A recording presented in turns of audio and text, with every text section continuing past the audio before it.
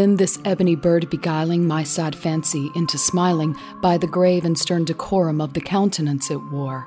Though thy crest be shorn and shaven, thou, I said, art sure no craven, ghastly grim, and ancient raven wandering from the nightly shore. Tell me what thy lordly name is on the night's Plutonian shore. Quoth the raven, nevermore.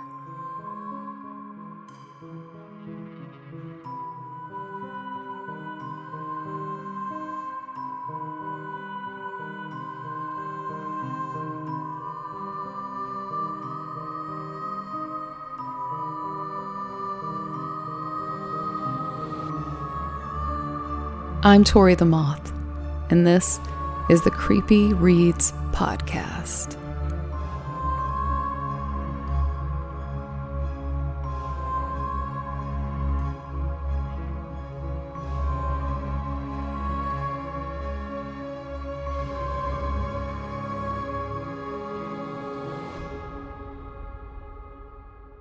Hello, listeners, and welcome to another episode of the Creepy Reads Podcast. I, as always, am your host, Tori the Moth. As we bring 2021 to a close, I wanted to end on a classic, something that is most likely familiar to all of you out there. If you haven't actually read the poem, no doubt you at least know it exists and associate it with the late, great Edgar Allan Poe. First published in 1845, The Raven is one of the most famous and identifiable poems ever written. It is so closely associated with its author that pretty much every illustration or drawing of Edgar Allan Poe includes the image of a raven in it. With his classic supernatural flair, Poe, in this poem, paints an eerie picture of a man struggling with grief, loss, depression, and a desire to forget yet remember his lost love Lenore simultaneously. As he ponders these things in his weak and weary state, the raven enters to usher him into the inevitable state of madness. Dim the lights, lock the door, fasten the windows, and join me for The Raven by Edgar Allan Poe.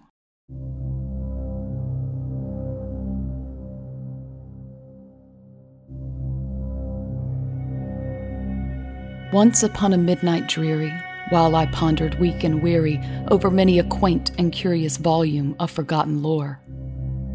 While I nodded, nearly napping, suddenly there came a tapping, as of someone gently rapping, at my chamber door. "'Tis some visitor," I muttered, tapping at my chamber door, "only this, and nothing more." Distinctly, I remember it was in the bleak December, and each separate dying ember wrought its ghost upon the floor. Eagerly I wished the morrow, vainly I had sought to borrow from my books surcease of sorrow, sorrow for the lost Lenore, for the rare and radiant maiden whom the angels name Lenore, nameless here, forevermore.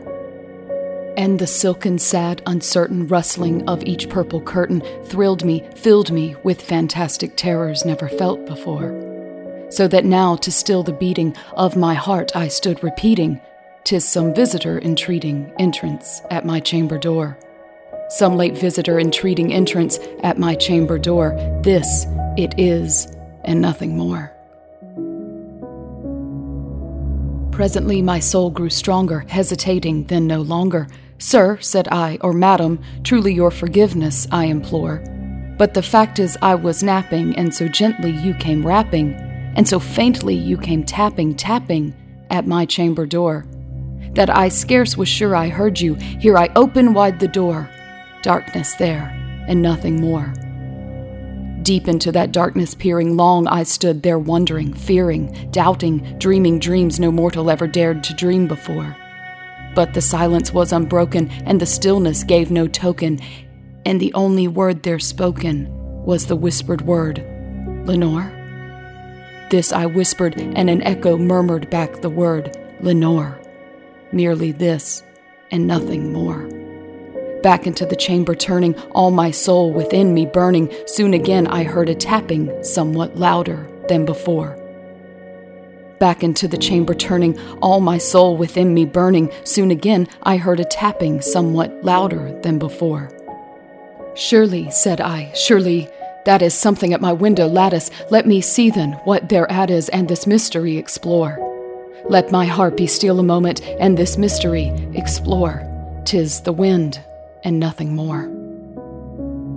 Open here I flung the shutter when, with many a flirt and flutter, in there stepped a stately raven of the saintly days of yore. Not the least obeisance made he, not a minute stopped or stayed he, but, with mien of lord or lady, perched above my chamber door, perched upon a bust of Pallas just above my chamber door, perched and sat, and nothing more. Then this ebony bird beguiling my sad fancy into smiling by the grave and stern decorum of the countenance it wore. Though thy crest be shorn and shaven, thou, I said, art sure no craven, ghastly, grim, and ancient raven, wandering from the nightly shore. Tell me what thy lordly name is on the night's Plutonian shore. Quoth the raven, nevermore. Much I marveled this ungainly fowl to hear discourse so plainly, though its answer little meaning, little relevancy bore. For we cannot help agreeing that no living human being ever yet was blessed with seeing bird above his chamber door, bird or beast upon the sculptured bust above his chamber door, with such name as nevermore. But the raven sitting lonely on the placid bust spoke only that one word, as if his soul in that one word he did outpour. Nothing farther than he uttered, not a feather than he fluttered, till I scarcely more than muttered, other friends have flown before. On the morrow he will leave me, as my hopes have flown before. Then the bird said, nevermore.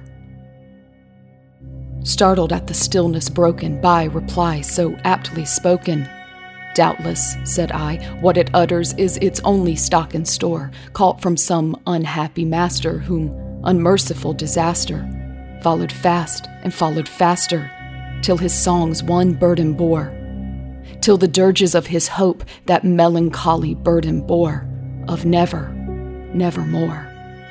But the raven still beguiling all my fancy into smiling, straight I wheeled a cushioned seat in front of bird and bust and door. Then upon the velvet sinking, I betook myself to linking fancy unto fancy, thinking what this ominous bird of yore, what this grim, ungainly, ghastly, gaunt, and ominous bird of yore meant in croaking, nevermore. This I sat engaged in guessing, but no syllable expressing to the fowl whose fiery eyes now burned into my bosom's core. This and more I sat divining, with my head at ease reclining on the cushion's velvet lining that the lamplight gloated o'er, but whose velvet violet lining with the lamplight gloating o'er she shall press, nevermore. Then methought the air grew denser, perfume from an unseen censer swung by seraphim whose footfalls tinkled on the tufted floor. Wretch! I cried, thy God hath lent thee, by these angels he hath sent thee, respite, respite, and nepenthe from thy memories of Lenore. Quaff, oh quaff this kind nepenthe, and forget this lost Lenore. Quoth the raven, nevermore. Prophet, said I, thing of evil, prophet still if bird or devil, whether tempter sent or whether tempest toss thee here ashore. Desolate yet all undaunted, on this desert land enchanted, on this home by horror haunted, tell me truly, I implore. Is there balm in Gilead? Tell me, I implore. Quoth the raven, nevermore. Prophet, said I, thing of evil, prophet still if bird or devil, by that heaven that bends above us, by that God we both adore. Tell this soul with sorrow laden if, within the distant Aidenn, it shall clasp a sainted maiden whom the angels name Lenore. Clasp a rare and radiant maiden whom the angels name Lenore. Quoth the raven, nevermore. Be that word our sign of parting, bird or fiend, I shrieked upstarting. Get thee back into the tempest and the night's Plutonian shore. Leave no black plume as a token of that lie thy soul hath spoken. Leave my loneliness unbroken, quit the bust above my door. Take thy beak from out my heart, and take thy form from off my door. Quoth the raven, nevermore. And the raven, never flitting, still is sitting, on the pallid bust of Pallas just above my chamber door. And his eyes have all the seeming of a demon's that is dreaming, and the lamplight o'er him streaming throws his shadow on the floor. And my soul from out that shadow that lies floating on the floor shall be lifted nevermore.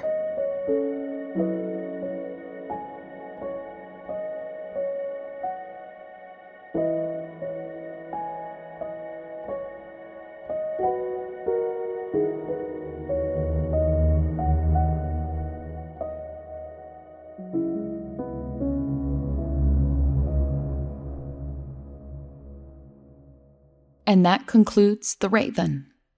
Not only that, but it concludes the Creepy Reads podcast for the year 2021. Thank you all once again for tuning in this year. I know there are great things in store for 2022. There will be some changes coming to the podcast next year. I will be sharing some longer stories in a more serialized format, so one story may take a few episodes to complete. I also will be cutting the podcast back a little and will be dropping a new episode every 2 weeks instead of every week. It can be tough trying to keep the standard of the episodes as high as possible while essentially working 2 jobs and having time for family and friends. And I want to ensure the quality of this podcast doesn't suffer when life happens, you know? So the next episode will actually drop January 12th, 2022. In addition to these changes, we will hopefully have some original works to share with you next year. Remember to email me at torithemoth@gmail.com if you have an original creepy read you'd like me to share. And follow me on Instagram at Tori_the_moth for updates and other information relating to the podcast. I hope you have a happy and safe new year, and be sure to tune back in next month. I am Tori the Moth, and this has been the Creepy Reads podcast. Until next time.